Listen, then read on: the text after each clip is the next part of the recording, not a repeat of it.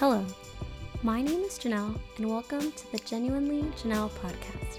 I believe everyone's stories, including my own, matters. Stories help me gain a better understanding of myself, the world, and connects me with other people. So I hope through the stories of my life and the conversations I have with others, you will one day find the confidence and courage in your voice to share your story. Now, let's hear a story. Hi everyone, my name's Natalie Jadwin. I have been friends with Janelle for years now. We met when I was a sophomore in college, and now I'm 23, so it's been a while. Ride or die right here. Woo! My interests are, I like woodworking, plants, and my cat, and that's about it. Oh, Yeah. and video games. Natalie's such a DIY queen. Yeah, that was a quarantine hobby I picked up. I now own a power drill Oh my and gosh. an electric sander. To be fair, I only ever use the drill to hang plants, but you know, it's still something. At least I'm doing it safely and like making sure it's not gonna rip my wall apart. Yeah, you're definitely someone who I'm gonna go to if I need power tools, that's for sure.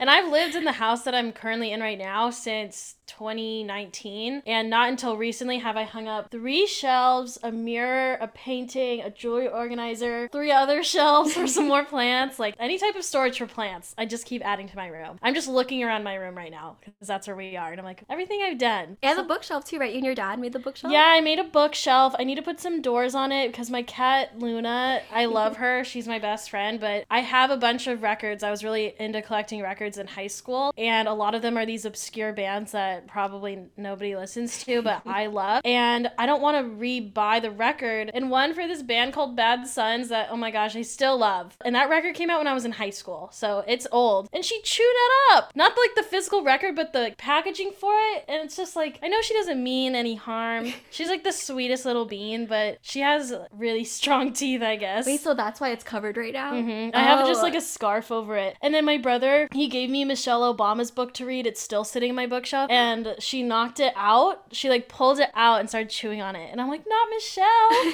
Anyway, what a tangent. That's gonna be my like precursor to this episode. I go on a lot of tangents. When I tell stories, I branch off into other stories and never finish the first one. So apologies in advance for that. And we're also gonna be touching on some triggering topics, including suicide. And if any of that sounds like it could be too much for you guys listening, feel free to skip this one. I will take no offense. Sometimes it's hard to hear, sometimes it's hard to talk about, but it's important to talk about. And I will also be speaking from a very privileged point of view. I have a lot of resources in life to lean on when it comes to mental health and to make sure I'm getting the care that I need. And I know that not everyone has that. I can only speak from my own experience and recommend something that I've done to make myself feel better, but I completely understand if it sounds unreasonable to some people. I hope I don't offend anyone. Like I said, I'm speaking from my own experience. I try to be as politically correct and kind as possible, but you know, my way or the highway. My way or the highway. What I like about Natalie is very open and honest about her life and her story, but then you do recognize your privileges and you also check in with people to see if they have the energy to listen. You know, like in our friendship, it's just kind of like, hey, can I talk to you, or do you have the mental capacity to hear me out? This is kind of this disclaimer that we're giving to you all. Like what Natalie said, there's going to be a lot of stuff that's triggering, but if it is triggering for you, you can either skip this episode entirely or like take a step back and like, you know, press pause. You don't have to listen to the entire episode in one go. Like take care of yourself as you listen to this episode, because Natalie and I did a lot of self-care prior to this episode. Yeah, because everything we're going to talk about was honestly going on in my whole life, but especially 2019. So it's been a long time since I went through this, and I feel like a different person since then. So yeah, if you ever feel triggered, just put on a Blackpink song, step back, do a little dance. That always makes me feel better. Then you can come back or not, completely up to you. First, I'll start with how Janelle and I met. That has nothing to do with the talk of suicide, by the way. That's fine. Love Janelle. We just have to ease their way into our dynamic of friendship. Yeah, There how you we go. got here. So in college, a friend of mine from freshman year was in a sorority, and my friend's big was Marielle McKinney. She was on this podcast before. A good friend of mine. I miss her so much. She's across the pond in England. Yeah.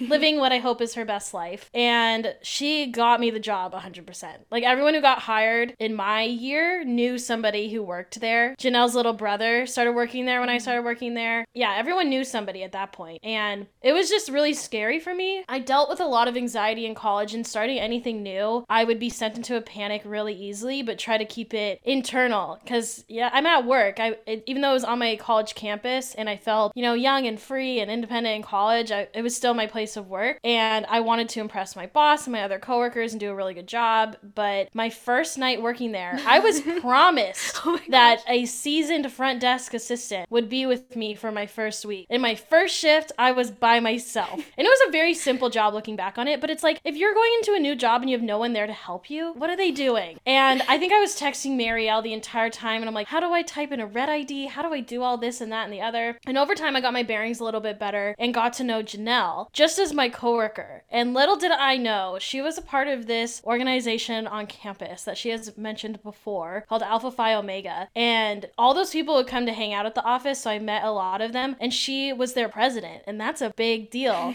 But to me, she's just like my friend and my coworker, and we just started talking more and hanging out more. And during the spring semester of my sophomore year, her and my other coworker, Angela Wu, who also is an APO, Angela didn't even give me an option. She was just like, you're pledging. Yeah, and I'm like, it. and I was like, I don't even know what this is. Like, what do you mean I'm pledging? Like, I already tried being in a business fraternity. I didn't like it. I stopped doing that and was just intended to go through college just making friends however I could, not with organizations or in clubs or anything. And like I said, Angela didn't really give me a choice. So I showed up to Rush Week. I remember I was recovering from a double ear infection. I'd never been that sick in my entire life, but I had to go and impress all of these people who I'd never met before. And like I said, I was dealing with a lot of anxiety in college. I remember there was a week where I didn't eat anything because I was so anxious all the time, and I didn't feel good. I had to force myself to talk to all of these strangers, and somebody who ended up being a pledge parent for me, she told me that she would seek me out at pledge events, because also I was one of the only white people. Let's make that clear. I stood out. Oh,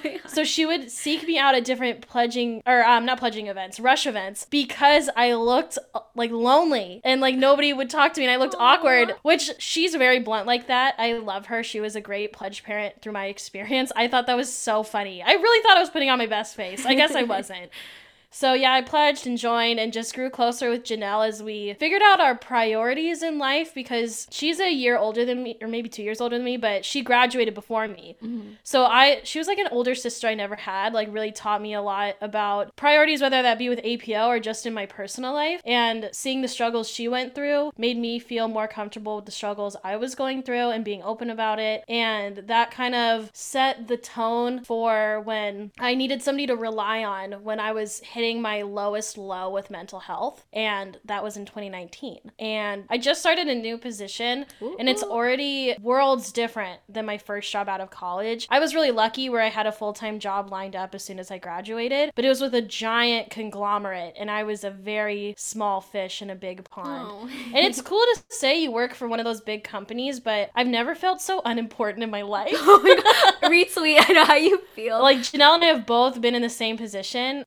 Again, Janelle just was my example in life. She told me that for a job that she got was through LinkedIn. A recruiter reached out to her. Yeah. And so I made a LinkedIn. We love LinkedIn. Anything Janelle does, I do. Oh, gosh. And a recruiter found me, and that's how I got my first job. And I'll talk more about that in a little bit. So I want to start talking about my mental health journey. Yeah. So growing up, I was definitely a tomboy. I have 2 older brothers. I was around guys all my life. I was just like one of the boys. But then as you get older, you start to like become aware of who you are physically. And I remember I was playing on the playground in elementary school, and I'm a very judgy person. I have been since day one. And oh my God, I was so mean. I would think like, does that girl know like her teeth are really crooked? Oh my God. Or does that boy know those cargo shorts are ugly? Like, I know that's mean, but that's how I would think. Oh yeah, girl, from day one. You're savage. Like, whoa. I would just think it. I would never say that. But then I realized, I was like, oh my God, people could think that about me. Oh.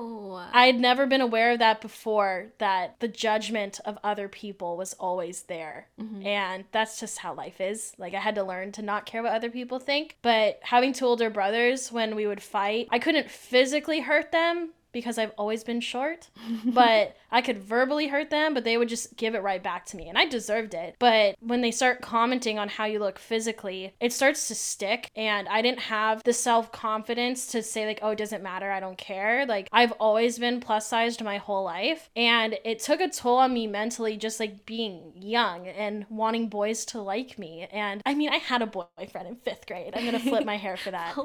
I don't know why, but this is me going on a tangent again. You're fine. But it was like the self-confidence thing and not wanting to try new things because I was afraid I'd have to put myself in a situation where I would like physically look awkward or like sweaty or out of breath or something. And so I missed out on a lot of fun opportunities. When I was starting high school, I switched from a public school education to a private school education, and it was an all-girls school. I went there because a friend of mine from middle school who was a year older than me went there, and I wanted to go to school with her. But honestly, like deep down, the reason I went, and this is an exclusive for Janelle's podcast and anyone who's listening. I chose this school because I knew that they didn't have PE and gym class and locker rooms, because middle school, it was really hard seeing all these like really pretty girls. It was kind of weird. They would like literally just walk around in their underwear. And Whoa. I don't care how confident you are. I'm like, we're 12 years old. Like, we're 13 years old. Why are you doing this? Like, we're still kids. What are we doing? Yeah, it was just like really weird for me, and it made me feel really uncomfortable, and I didn't want to put myself through that for another, 4 years at the public school. And I told my parents, like, oh, I really want to go to this all-girls school. It was the cheapest private school in the area. I knew how much the tuition cost, and I also ended up going to the cheapest college out of my brothers, just saying. It all balanced out. But I chose a school because I was just so afraid of putting myself, like I said earlier, in a position where I would look physically awkward or bad. And that's not a good reason to choose a school. But luckily, one of my best friends to this day, I'm going to say her name anyway, Miley Mann. I love her with all my heart. She's like another sister I never had. She went to that school, and we knew each other growing up because we played softball together, and her dad was one of my coaches, and her little sister played with us. And then we grew apart. We went on different teams and didn't see each other for years. So technically I've known her since 3rd grade, but we reconnected when we were 14 in high school at this private all-girls school, and she's been my best friend ever since. But the reason I went to this private school was for a different girl who is a year older than me, and I still had all that anxiety and unknown depression at the time. And when I was 14, I tried out for the high school softball team. That was the sport I played all my life, and I was pretty good at it. But it got to a point where my skill was kind of plateauing. I wasn't getting any better, and people would tell me I was good all the time, but I didn't believe them. And if you don't believe in yourself and whatever you're doing, you will fail. That's just a given. Because if you already have this expectation for yourself that you're not good at something, that just translates into everything in life. And I would tell myself like, oh, I'm not good at batting. I can never hit it as hard as I want to or as far as I want to. I can't throw hard anymore, blah, blah, blah. I was so negative. It was exhausting. And I broke my finger during tryouts when I was playing for a travel team. So not actually during tryouts for high school. It was with a travel team that I was doing at the same time. And I took that as my out. It was the 6th time I've broken a finger with softball. That's always my fun fact, is that I can say my alphabet backwards, and I've broken a finger on 6 different occasions. And I took that as my out. I was like, I don't have to do this anymore. I can quit. And my parents were okay, because I'm sorry, parents. You're probably going to listen to this. I lied to you a lot. Oh my God. Just like in fear of being honest with myself even. I just told them I wasn't interested anymore, and like I was tired of breaking my finger, but it's like I didn't have any confidence in myself getting better. And again, putting myself out there where I could physically look awkward. That was always the baseline for these things. So I quit softball, and while I was growing up, I also did music lessons, so I would play piano. And as I got a little bit older, I started singing while playing piano. And then I got too scared to put myself out there. So I quit piano, I quit singing, I quit everything. And so I didn't have anything to do after school. I would like come home, eat goldfish, take a nap, do my homework, eat dinner, go to bed. And I would stay up to like 3 a.m. reading or something. That was like my only escape, was just reading, which is good for me now because I know a lot of big words. But at the time, I wasn't getting enough social interaction. And when I was around 16 or 17, the friend of mine who was a year ahead of me was in her senior year, and they have this senior retreat. I forget what it's called. It was a weird name. But she came back and made all these new friends because I was her best friend, but I wasn't in the same grade as her. So I was never in any of her classes. And then she finally had this new core group of friends in her grade. Granted, it was her senior year and they were going to be graduating soon. But I remember every Thursday night she would come over and we'd watch Vampire Diaries together, the new episode. And one time she wasn't really paying attention. She was on her phone. And then during the commercial break, I went on Twitter and she tweeted something like, "So sad I'm not with so-and-so right now." I'm not going to put names out there. And they're still friends to this day. But I looked at her and I'm like, why would you say that? Like, you're hanging out with me. And I took it to heart so much. It kept happening over and over again where she'd pick these new girls over me. And by the way, growing out of friendships is a perfectly natural part of life. Yes. I felt like I didn't have another person to lean on, and Miley was there through all of this. Like, Miley has always been my ride or die girl, you know? Yeah. And I totally took her for granted those years, but the older girl was just, I thought, gonna be like my maid of honor one day. Like, I thought it was like the end all be all of friends. And the final straw was we bought these tickets to an Ed Sheeran concert. We were so into Ed Sheeran in high school. I somehow convinced myself he was like attractive, which he's not gonna listen to this. No offense to him, but like, I'm not into it anymore. And we bought these that day I bought them. And she goes, "Actually, I can't go. I'm going to go to like Arizona or Colorado with one of her new friends." And I just remember my dad came downstairs and I just hugged him and sobbed and cried because I was like, this friendship is over. Like, she's over it. It had just happened too many times. And I just made the executive decision to cut her out of my life. And I remember at her graduation, I went because I got an invitation from a friend of mine from elementary school. Like, my whole family was invited to see her graduate. I was not going for the girl that was choosing other people over me. But then one of her new friends came and found me in the audience and was like, "Can you come back and talk to so-and-so? She's really upset. She really wants to see you." And so I said, "Okay." But then it turns out she was lying. So-and-so didn't want to see me. She didn't ask her to come get me. So then it was just really awkward and I was angry and upset and just left. I didn't want to ruin her graduation or her experience, but I was also very hurt and I was putting myself first. And God, the summer after my junior year of high school, I don't even remember it. It was just like I wouldn't leave my room. The windows were always shut, completely dark, full-on depressive episode. That's the first one I can remember. But then I had to go back to school. And so my senior year, I started hanging out with Miley a lot more. She was definitely the better friend to me, just a better influence. All we did in high school, my mom and I had a conversation about it because she gave me a curfew of 9:30. Meanwhile, my older brother at the age at the time, he had a curfew of like 10:30 or 11. Total double standard. We hate to see it. But I'm like, "Mom, Miley and I don't even do anything. We like watch TV with her mom. We make s'mores in their backyard. I just don't want to come home yet."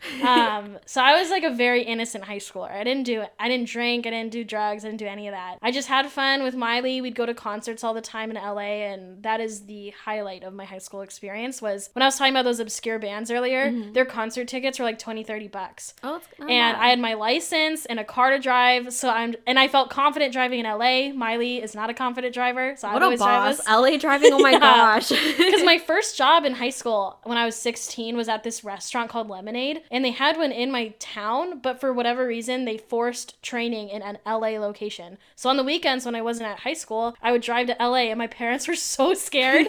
But I drove a little Jetta. Like, I could weave in and out of traffic. It was fine. But yeah, that was high school. And so I remember at my high school graduation just feeling nothing. I like did not care about graduating. I didn't care about going to college. I was just numb. And that, my friends, is a sign of depression. If you don't feel excitement towards those big life moments, that's just not normal. I should have been proud of finishing. I should have been excited for going to a school that seemed like it would be really fun. Originally, I wanted to go to this private school in Orange County called Chapman. And I got a scholarship and everything because I got pretty good grades in high school, but it was still super, super expensive. And so my parents told me that if I wanted to go there, I needed to apply for a couple scholarships just to cover something. And I had no motivation to do it. And that's how I knew I didn't really want to go there. The only reason I applied is because my extended family lives in Orange County and my cousins are like my built-in best friends. I love them so much. I'm so lucky to have the family that I have. Like I said, I come from a privileged space.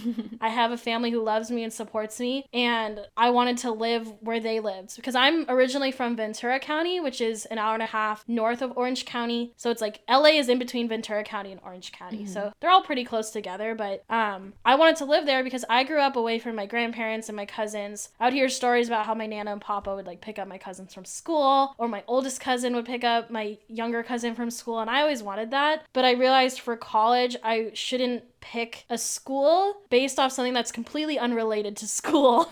And so I toured SDSU. A family friend of ours was going there and she gave us a walking private tour. So I got to see everything and I'm like, wow, I really like San Diego. I could really see myself here. And so fall of 2015, I moved to San Diego. I remember driving down the 8 freeway, seeing the San Diego State University sign for the first time. And I was so scared. But as soon as my parents dropped me off and moved me in, I knew I was going to see them the following weekend for the 1989 tour of Taylor Swift. So glad I went to that. And so I stayed at the weekend in Orange County with my cousins and we went to the concert in LA. But then I really had to take the train home and be by myself. And I was so scared. And I just remember crying on the train, waving bye to my parents. And my freshman year of college was just a big ball of anxiety. And so luckily I made friends right away. I think I was just so scared of not making friends that anxious energy like propelled me forward. I was like, I need to make friends. I need to meet people ASAP. And so I started hanging out with people on a different floor than me. I lived on the 3rd floor of my building, but I hung out with people on the 4th floor. So it was kind of nice to have that separation. At the end of the night, I could go to my single room. I did not have any roommates because, again, I'm a privileged person who doesn't want to share rooms with people. And so I hung out with them all the time, but there were these specific girls on our floor that I really wanted to be friends with. Like, I thought they were super cool and super fun. And then one night they were going to hang out and didn't invite me and these other girls I was hanging out with, and I took it to heart. Oh my gosh. I just remember calling my parents. I skipped going to this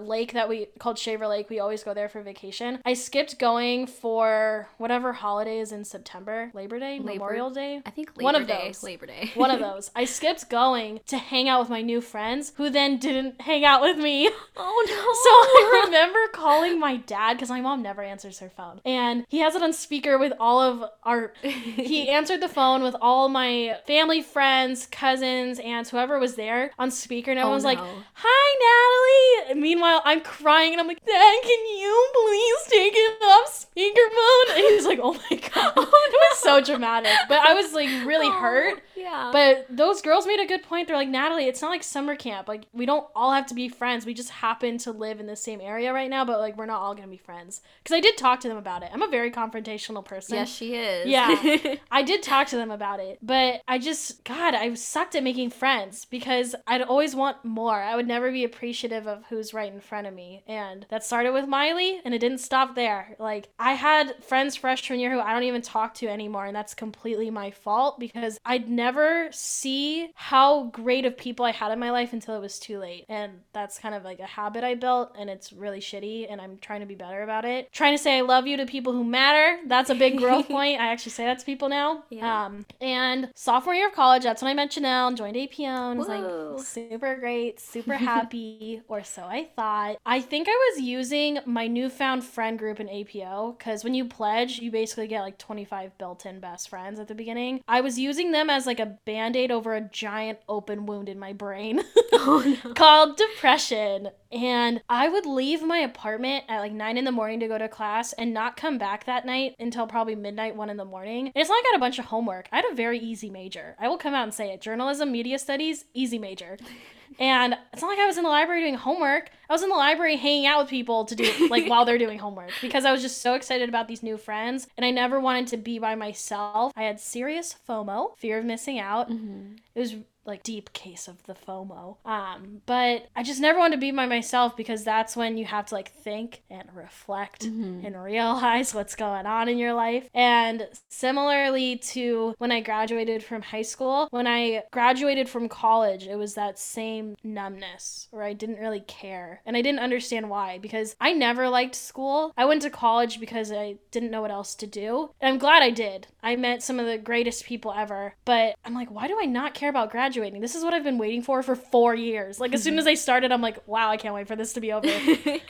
I felt nothing. And it was so strange, but I'm like, maybe that's just how people feel about things. Like, I was justifying it, like, maybe it's normal. And I mentioned it earlier, I had a full-time job straight out of college. I started that job in April of 2019, and I graduated in May. So I was starting part-time, went full-time. And when I started working full-time, so that's 40 hours of my week that I'm spending at my job, the commute there and back combined is like an hour and a half. I would work out like 3-4 times a week, so that's even more hours out of my day to not be by myself and think and reflect and realize something's not right here. When I would come home, I wouldn't do anything. Mm-hmm. And I would just watch TV, make dinner, wait for the day to end so I could go to bed. And I used to have a bunch of hobbies. Like, whenever you introduce yourself to people, like at the beginning of this podcast, I'm like, what do I even like? I do have hobbies now. But then I always grew up loving music. Like I said, I played piano, took singing lessons. But in college, I stopped listening to music as much and I stopped singing. And I was just like, oh, maybe I'm growing out of it. Like, maybe it's just something I don't care about anymore. I'm just getting older. And I grew up playing video games. I'm a Nintendo gal through and through.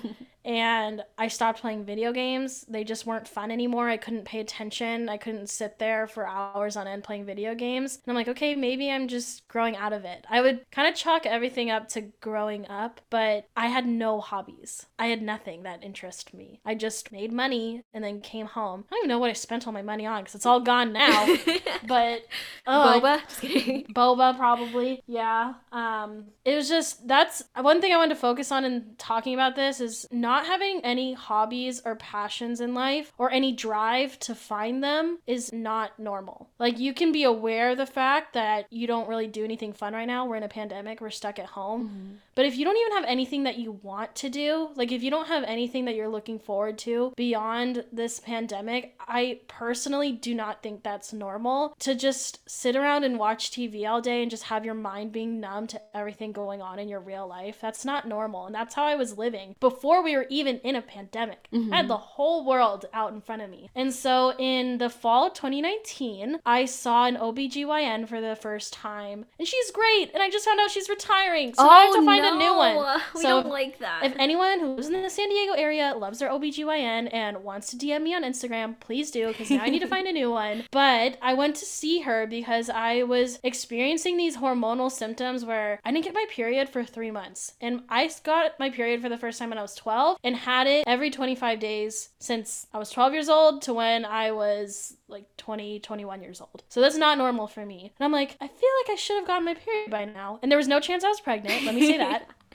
So I was like, I feel like I should have gotten my period by now. I went to see her. I just found her on Google. And I said, I think I have PCOS. I'd seen people talk about it on YouTube and I wanted to take it to a doctor. And we talked about my symptoms and she's like, I think you do too. And if you want to research it, I'm not going to explain about it now. I'm not a doctor. It's polycystic ovarian syndrome. Feel free to look it up. And basically the only way to treat it to kind of, first of all, get my period again and just like regulate other hormonal things is taking birth control pills, the daily birth control pill. And so I immediately started taking those. I'm like, oh, life is going to get so much better. I hope. No, it did not. Life got so much worse. I was the most anxious I'd ever been in my entire life. I felt like my thoughts were going at 1,000,000 miles per hour. I couldn't just focus on the work in front of me. And I luckily already had vacation time planned. I was going to go to Hawaii with my family. Mm-hmm. And I will talk about that because I did end up going. Mm-hmm. And so I had time off from work and I left a day early from work because there was this night. I will laugh about it now because I can. So that night,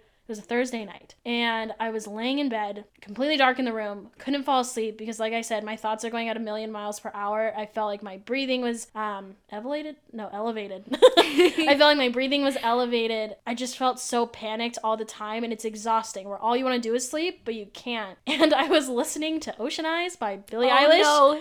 The Astronomy remix, such a vibe. But I had it on repeat, and my friend Miley from high school, we follow each other on Spotify. You can see what your followers, or who you're following. You can see who they're listening to on the desktop app. She like texted me. She's like, are you okay? I lied and said yes. I wasn't. I was just trying to use music. I'm like, maybe it'll make me feel better again. Because in high school, music would calm me down. I'd be like singing in my room and dancing around. But it didn't work anymore. I had nothing to help me feel better. I had no outlet to get that energy out. And let me rewind a little bit. So Thursday, while I'm at work, I'm so anxious. It's nearing the end of the day. I put off going to work as late as I could because I could work any 8 hours between 7 a.m. and 7 p.m. That's how long our office was open. And normally I would go in at 7 a.m. so I could leave at 3:30. I put off going to work until I think 10:30 a.m. because I felt so anxious that I couldn't go. Finally forced myself to go. Stayed the whole night. I remember pacing my office. My coworkers that were still there were like, are you okay? And I'm like, yeah, I just kind of have like this pent up energy right now and like I'm just gonna walk in circles, don't mind me. And I went to the bathroom, I looked in the mirror, and I had spent weeks with this anxious feeling in my brain because of the birth control. Let me circle back there. This was all because of the birth control. And I just look in the mirror and I'm like, I can't live like this. Like, I don't want to live anymore. And I got so scared because that was my first time having a suicidal thought. And I knew a lot of people in my life. I'd met a lot of people with depression and anxiety who luckily were very open about it. So I knew that it's not good to feel that way. If you don't want to live anymore, I hope you have people to reach out to like I do. I was so lucky that I was able to text Chanel. I said, hey, when I get off work, I really need to talk to someone. I really need to ask you some questions. Can I please call you? And I gave her that preface because it's very heavy to put the weight of somebody else's mental health on your shoulders. So I try to advise people, ask your friends first if they're ready to do that for you. I know sometimes you can't give warning, but I texted her. She said, yes, of course. So I call her. I'm walking to my car, and as soon as I get in my car and finally admit to her that I didn't want to live anymore, I just lost it. I was sobbing on the phone with her. I don't think she'd ever seen me cry, let alone hear me cry.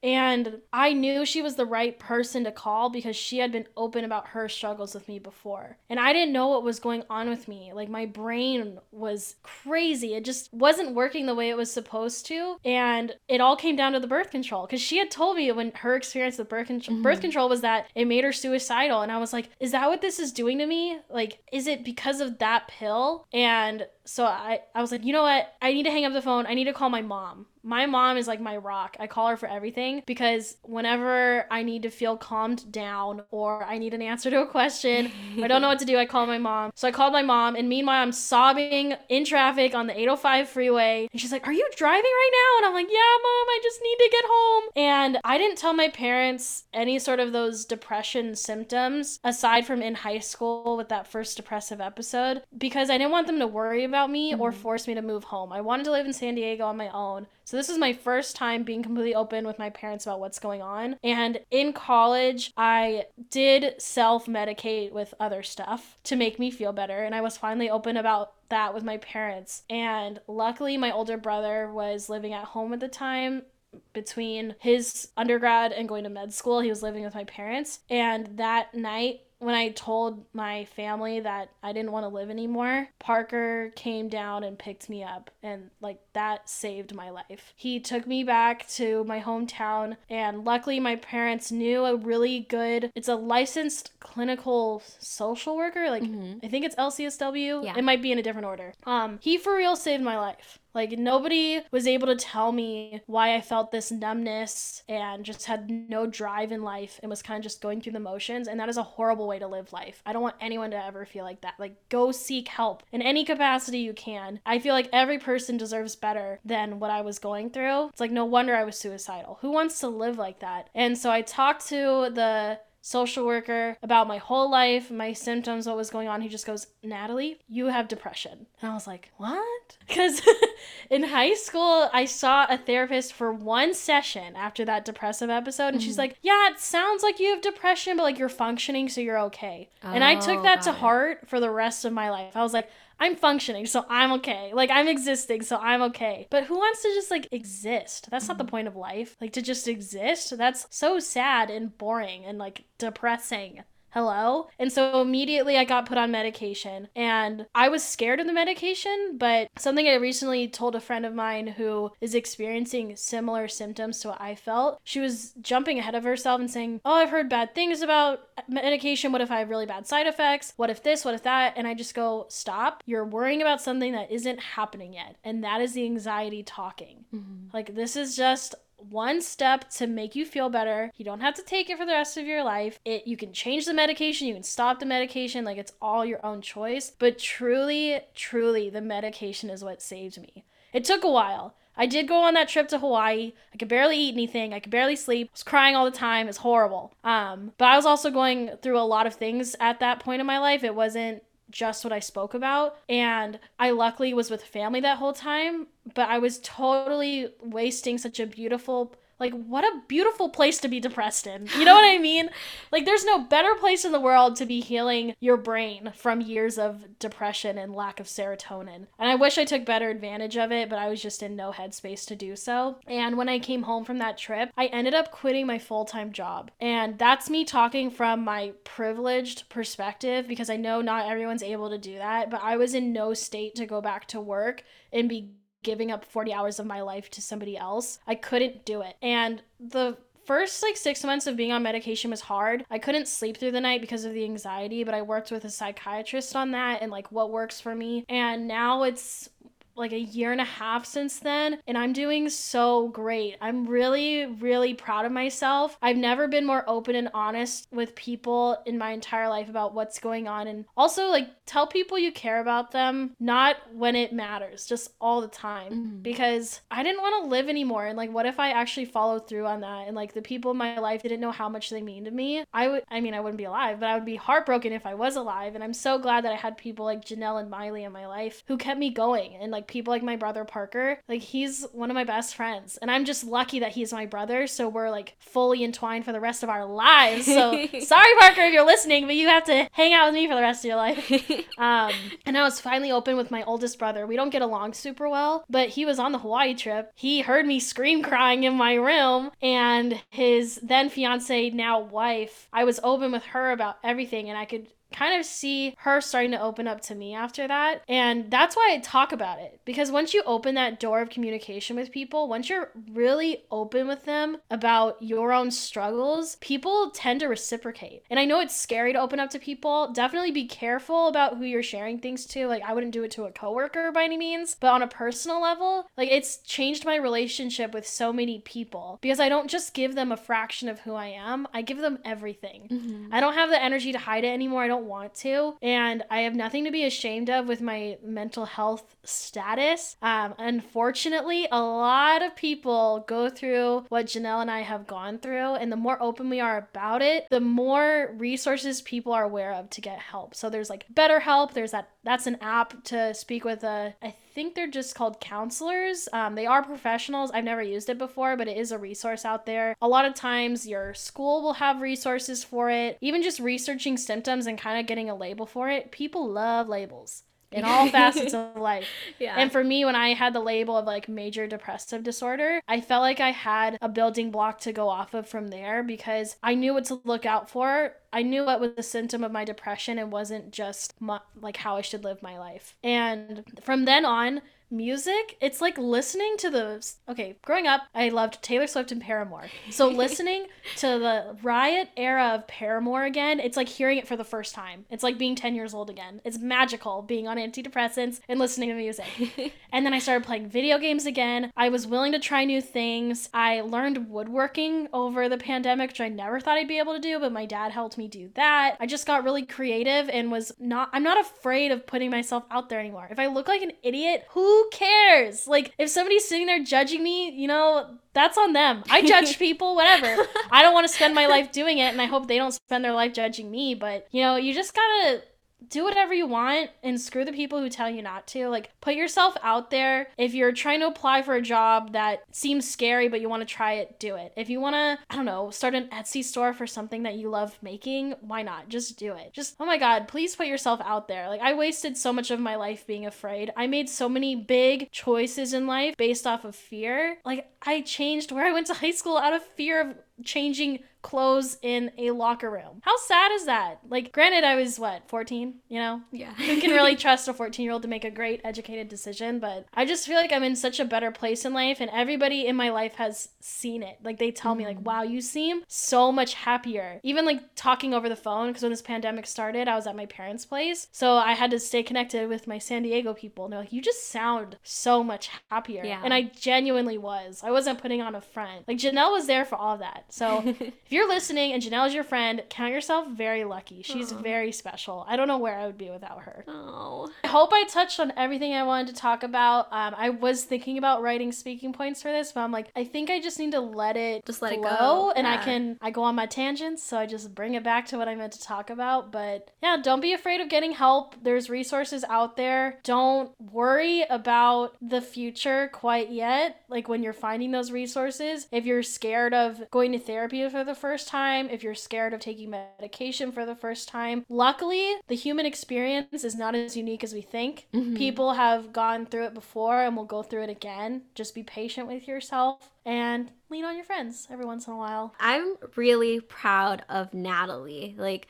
just being here in this room with you and just seeing you talk about your journey, but then smiling through it all. Like, it was a journey being with Natalie, because I still clearly remember that night when you called. Like, you literally texted me if you could talk to me, and then you asked me if it was about the pills, and then when you called me, that's when you started crying. And you were right, like, that was the first time I've seen you or even just heard you cry, and like, it made my heart break because I knew you weren't feeling well, but I didn't know to what extent. So when you broke down and cried and you shared what was going on in your mind, all I could think about was, I really hope that she finds the place to just be happy. Like, I hope she ends up becoming like more joyous again. And then just seeing you be proactive in figuring out what works for you, and then seeing where you are now, like, I feel like, yeah, like, you've just progressed upwards. And even though we both know that anxiety and depression never go away, because you and I have those days where we're just not feeling it, but for you to just be where you are right now, to be so happy, to be into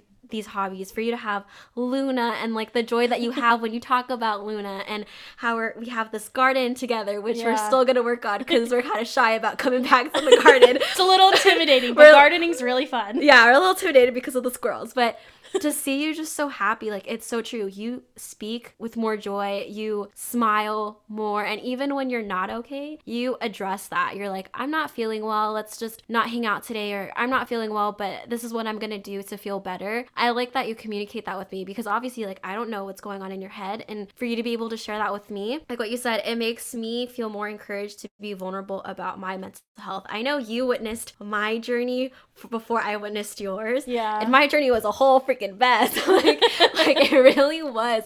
I remember, like, Natalie and I were friends first through work, and then when you joined APO, we became best friends, and it was in that journey, like, you were pledging, but you knew everything that behind I was. the scenes, you knew all the behind the scenes. You knew the drama. You knew my stresses, and then, like, when everything came crashing down, like, you saw me just like cry and like not go to work, and Janelle felt bad. I remember her calling me and be like, I don't want to ruin your pledging experience. Yeah. And I was just like, I don't care. Like, you were my friend before we joined this organization. And that's what made me cry even more, because Yeah. I was like, damn, she's really like still here for me. And then my first like breakup, like that story, like the first people I went to, the first people I literally called was you and Lily. And I remember crying and just sounding so stupid crying. You did not sound stupid. You sounded heartbroken. Yeah. Like, of course you are. Just looking back at it, I just think it's funny because I was like super heartbroken. but yeah, like, I remember crying to Natalie and Lillian for like the longest periods of time. Like, I, like, similar to Natalie, I just was unmotivated. I was uninspired. I was doing things, but I wasn't happy. I quit my job because I was just. Oh yeah, I remember that phone call. I was at my parents' place. I'm like, Mom, my friend just quit her job. I don't know, like, if I advised her well. Because she was so unhappy. I'm like, okay, if you don't want to be there, just leave. Yeah, because I remember, like, I was going through that heartbreak, but then I was also just, like, naturally just going through my depressive anxiety mode. And that job was not a good match for Janelle. Like, yeah. It was a nonprofit, but their priorities were not about the nonprofit. It was very weird. Oh my gosh, yeah. Like, I remember complaining to Natalie about it, and then I remember Natalie was like, just do what makes you feel right. And then literally 5 minutes later, I was like, all right, I'm quitting. And then I just walked out and quit.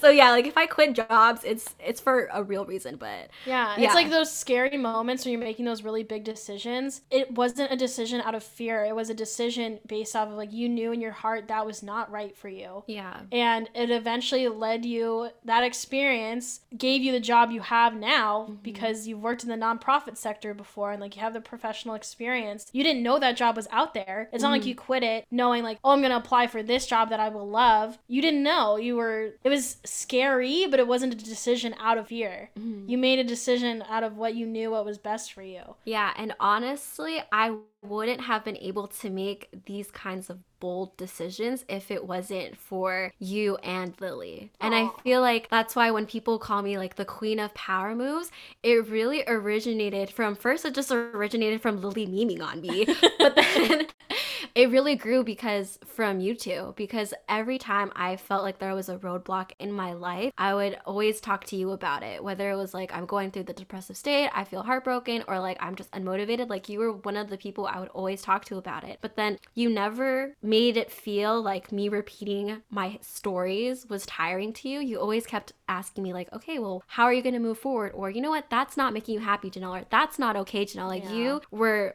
the person that was my sounding board, but also my anchor in realizing that it's okay for me to not be okay, but it's not okay for me to stay this way. Yeah. And you kept redirecting me in like, okay, Janelle, like you can be sad, but what are you going to do now? And every power move I've made, it was because you helped give me the courage to make them. Aww. So that's why when people are like, queen of power moves, I'm like, yeah, but if it wasn't for like Lily and Natalie and like all the people motivating me, I really would not be where I am right now. So like, that's why I'm like really happy for the friendship that you and I have, because after all these years, we've just remained best friends. And it's not like the kind of best friends that have to talk every day. It's like we literally just occasionally send Snapchats throughout the day. Yeah. And you deleted Snapchat for a while. And I'm like, how do I talk to Janelle? It was so funny because I deleted it without telling anybody. Yeah. And then out of nowhere, Natalie texted me. And then Lily texted me too, like separately. And then you were like, did you just delete Snapchat? And I was like, yeah, why? You're like, oh, because I was going to send you something through our group chat, but like, you're not there. I was like, the label is still there, our group name, but why is only Lily in it? You're like, what happened? And not that I don't love you, Lily. I truly do. We love Lily. It was like, why is there a group of 2 people? It's not a group. That's just a Snapchat. And then I was just like, yeah, I'm just tired of Snapchat. And then I got bored. And I was like, you know what? I miss just sending random pictures to people. So I re-downloaded it. But I only added certain people. I was like, I think the one lesson that I learned too from Natalie's experience is always, it's kind of like, it's okay to want to open up your life to people, but in those precious moments or like in those intimate moments, you don't want everyone to have access to you. Mm-hmm. When I came back, it was the reality like, you know what, I'm going to come back, but intentionally still be vulnerable about my life, but it's only with the very close people like Natalie or Lily or now my partner, where like you will know the nitty gritty details. Mm-hmm. Like even with this podcast, we're being vulnerable, but in order to protect ourselves and our energy, we're not going to dive super deep into the intricate details of our lives, just because there are just some things that are better kept to ourselves. Yeah. So you don't have to share everything, but I am open to being a sounding board for anyone that needs it. A friend of mine who I reconnected with for something on a professional level, we were having a Zoom conversation, and she was just asking me like, oh, what's been going on with your life? Because we hadn't talked in probably a year. And I was like, oh yeah, so I was wildly depressed, but now I'm on medication and I'm all better. I expanded on that. That was just a simplification, but she was like, wait, can you talk about that a little bit more? And I was just explaining how I felt. She's like, I'm feeling that way right now. And just like asking me questions and advice. And I will always be open to being a sounding board to people. Like, obviously ask permission to talk to me. Don't just like send me a giant Instagram DM. Yeah. I'm going to be like, who are you? I'm not prepared for this. But like, if anyone needs help who's listening, who knows me or like wants to reach out, I am totally open to talking about it. But I'm not just going to be like somebody say, oh, good job, proud of you. I'm going to say like, what are you going to do about it? Mm-hmm. Like, how are you going to help yourself? It doesn't stop at just asking for advice. It means like you should go seek help. Like if you broke your arm, I wouldn't tell you to just like wait for it to get better. I would say go see a doctor. You have to think about it like that. Like, my brain was a little broken, so I needed to go see a doctor, and I did, and I'm feeling better.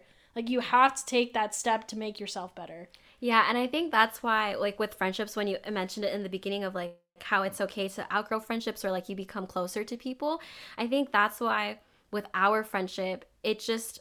I knew that our friendship was going to be lifelong. Like, our friendship is, like, ride or die. Like, we're going to be friends no matter what. Even if, like, because we've already done the thing where if we don't talk for, like, a month, it's fine. It's fine, yeah. And it's just, like, we've been through, like, the super down moments. We communicate to each other when things are, like, awkward or, like, when we feel uncomfortable. But, yeah, like, with that particular thing, it's just, like, I know that there are some people who don't feel comfortable when they're in that depressive or anxious state and someone tells them to like get up or do something, or you know what, I know you're depressed but you still need to do something. I know some people don't receive that well because, you know, like when you're in that state, You don't want to. you don't want to. But for me, like as a person, I need that push, because if someone's just gonna coddle me and be like, you know what, you can just stay in bed for the next 2 months and not do Yeah. anything, like that's fine. Or if someone's just like, you know what, you don't want to get up today, okay, like to me it's just like for one day, that's okay. Yeah, but I'm but- not gonna let you do it for like a weeks, whole like, months on yeah, end. because to me it's just like the longer it happens, it's just more so like, it's like the longer you do that, it's like I start feeling like no one cares, you know? Yeah. And sure, like it's like tough love and that shit kind of like, it kind of hurts because when I don't want to get up and someone tells me to get up, I get pouty and I'm like, I don't want to get up. But you motivating me to just be like, okay, Janelle, like your feelings are valid, but get up. Or, Yeah. okay, Janelle, like you've been sad, so put yourself out there. Especially with this whole dating thing. Yeah. I remember I was so uncomfortable because I only downloaded Bumble for like Bumble BFF because, you know, our other friend was doing it too. And then I was just like, okay, like there's like, I'm gonna go do the Bumble dating. And Natalie was the one who's just like, because I was kind of ashamed at first because that's not normally my vibe.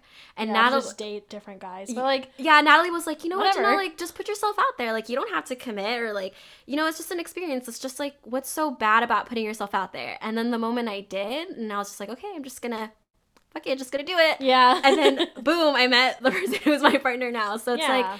like, I think it's so true. Like with our friendship, the reason why it works is because we still validate our experiences and our emotions, but we care enough and love each other too much to just see us struggle.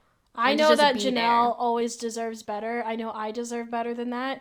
I think any human deserves better than that. So that's why I'm saying, like, if you want to reach out and talk about it with me, I'm completely open to it. All my social media is public, so I have nothing to hide. But I'm gonna push you. I'm not gonna coddle you. And it's scary, but it's like I know how to get through it because I've been through it. And like I said earlier with the high school friendship, where it's like totally okay to grow out of those friendships, Janelle and I luckily met at a point in our lives where we had kind of gone through a lot of experience that helped us grow into the people we are currently, but we did that apart before we knew each other. Versus it's hard to keep friendships going sometimes that you've had for so long because they've seen you at all your different growth points and they might not like who you grow and change to be, but it's not your job to please everyone. So maybe that one girl in high school was just growing up and growing out of me and I didn't want to see it, and that was a really hard pill to swallow, but that's just how life works. And luckily, you're gonna, whenever, like, people, if you're listening and you're in college and it sounds scary to leave all your friends, that's part of life and you will make new friends. Like, I watch a lot of YouTube, I watch a lot of vloggers, and they talk about how they meet some of their, who they feel like are their best friends for the rest of their life when they're like 25 years old. Some when they're 30 years old, like you're older. So that's just something to look forward to, honestly. Yeah. Like, I'll kind of think like, oh, I'm really excited to get older because I get to meet new people. Like, who knows who I'm going to meet? Like, I'll fall in love again. I'll get my heart broken again. I'll make new friendships, lose old ones. Like, that's just kind of life, and it's, to me, exciting. To some Yeah. people, scary. To me, I'm really excited. Yeah, no, that's what it's like for post grad life, or even if you don't attend college, but like once you are over that 21 phase, like that 21-year-old phase, because when you're 21, pre-pandemic or post-pandemic, all you want to do is just drink and have fun, Yeah. go to the club, go to raves, because trust me, I did that. Like that was our phase. It was fun. It was a fun ass phase. But once you're over that 21-year-old hump, you start realizing like, now what? Yeah. And then sure, like college is great, or like experiences before you're 20 like are fun, and the people who are there are fun, but as you get older you start kind of recognizing what you really want in life, who you really want to be around. And I like what you said, I feel like the friendships that you have when you're older, I'm not going to discredit the lifelong friendships that we had, like the Yeah. childhood friendships we had, but like when we make friendships when we're older, it just feels more solid, because like what you said with us, we were able to just come as we are. Like we didn't have to hide anything. We didn't have to impress one another to stay friends. It was more like, hey, I got baggage. And you're like, I got baggage too. And it's like, okay, let's just unpack it together and Yeah. let's fix it together. That's it. That's like how our friendship works. Yeah, and I love it. Wherever you are in life, like maybe you don't have friends right now, and I know that's like really hard in a pandemic. Like a really close family friend of mine, I consider a sister, she's just really unhappy with where her life is right now, and she's in college, and it's so hard when we're in a pandemic, and it's so hard to stay positive. Yeah. It's so freaking hard. It like feels fake almost to be positive right now. But like life will move on. At the end of the day, everything will pass. And it's like if you're not happy with the friends you have right now, you truly never know who you're gonna meet in life, especially if you're brave enough to like move out of state like she did. Shit, that's hard. That's the whole power like move I've right stayed there. in Southern California my whole life, but like you really never know who you're gonna meet and like what life things you're gonna go through, and like you'll just, I don't know, you might be unhappy with where you are now, but nothing's ever forever. And that also is the same if you're like really happy with where you are right now. Nothing ever lasts forever. So like the anxiety part of me would always worry about the future, and the depressed part of me would always be stuck in the past, and I could never appreciate what was right in front of me. And so that's why I say, like, if you really care about someone, just tell them. Like, if you really love someone, make sure they know it, because I don't know, whatever situation you're in right now, it's not going to last forever. Good or bad, it's just not. That's life. And I want to give an honorable mention, shout out. I have a lot of platonic soulmates in my life. I'm very lucky. Even if I didn't mention you by name, I know who you are, where you are, but especially my friend Megan. We met during pledging, and she is, again, one of the first people I ever saw be really vulnerable about struggles in her life that are, like, similar yet different from me, and we just talk all the time because our interests kind of mirror each other, because it's like as soon as one person gets interested in something, the other one does. Like your plants. Yeah, like she started getting into plants, and I'm like, maybe I'll get into plants. And then I started listening to Blackpink, and like she's starting to listen to Blackpink, and it's really fun. But just her innate positivity and her kindness and her compassion really changed the type of person that I am. I used to think I'm really self-aware and like I have everybody's perspective. I will never have everyone's perspective. Like, she really changed me to like just be kinder, more compassionate, and more open to people. And yeah, we judge people. We love the chisme, you know? We're hella chismosa, but dang, she's so nice. Like, she'll give anybody the time of day. Yeah. Like, she has so much room in her heart for other people, and I don't. So I really admire that in her. And she knows it. I told her. We had a Galentine's dinner, me, Janelle, and Megan. Yeah. So she's aware, but I just want to make sure the whole world knows. She's awesome. Megan's a freaking sweetheart. Like, Yeah. she's just too kind for the world, and if anyone tries to, like, burst her bubble, we're gonna come out for you, because you cannot hurt Megan. Like, 100%. And like I said, I played softball. I can swing hard, okay? And, like, I just know how to fight, Yeah. so, like, it works. Like, it works out. But yeah, that's kind of my story. Like I said, if anybody wants to reach out to me on social media, it's all public. It's all Natalie Jadwin or NP Jadwin. Or How do you spell it, Natalie, for those who can't, you know? Natalie Jadwin. That's just my full name. I don't post on Instagram that much. That was one of my goals with like my mental health journey, as part of putting myself out there more. I like completely archived all of my old stuff because I've had an Instagram since I was like 14, I think. So there's some old stuff on there. I posted a couple things. I halted it when the Black Lives Matter movement got really prominent because I didn't want to take up space. Like, I know people are posting those black squares, but like, guys, that's just taking up space where black voices can be heard, so please stop doing that. Just uplift voices of others. That's my social justice warrior coming out for a half minute. Woo, yes. But I posted my story about plants and DIYs and my cat, and yeah, mainly plants. If you ever want to be a plant friend, let me know. I have lots of expertise to share. I think about plants too much. And she can help you make DIY shelvings for them. Yeah, I have a drill and a sander, so I can pretty much build anything. Alrighty, well, thank you so much, Natalie, for being on this podcast. And thank you so much to everyone who's listening too. I know this was a bit heavy, but I hope that by listening to this episode, you feel less alone with your mental health journey. Yeah. Oh, I love that. Bye, everyone. Bye, everyone. Thank you so much for allocating time in your day to listen to this episode. I look forward to sharing another story of mine in the next episode. Stay tuned, and in the meantime, I hope you have a relaxing and productive day.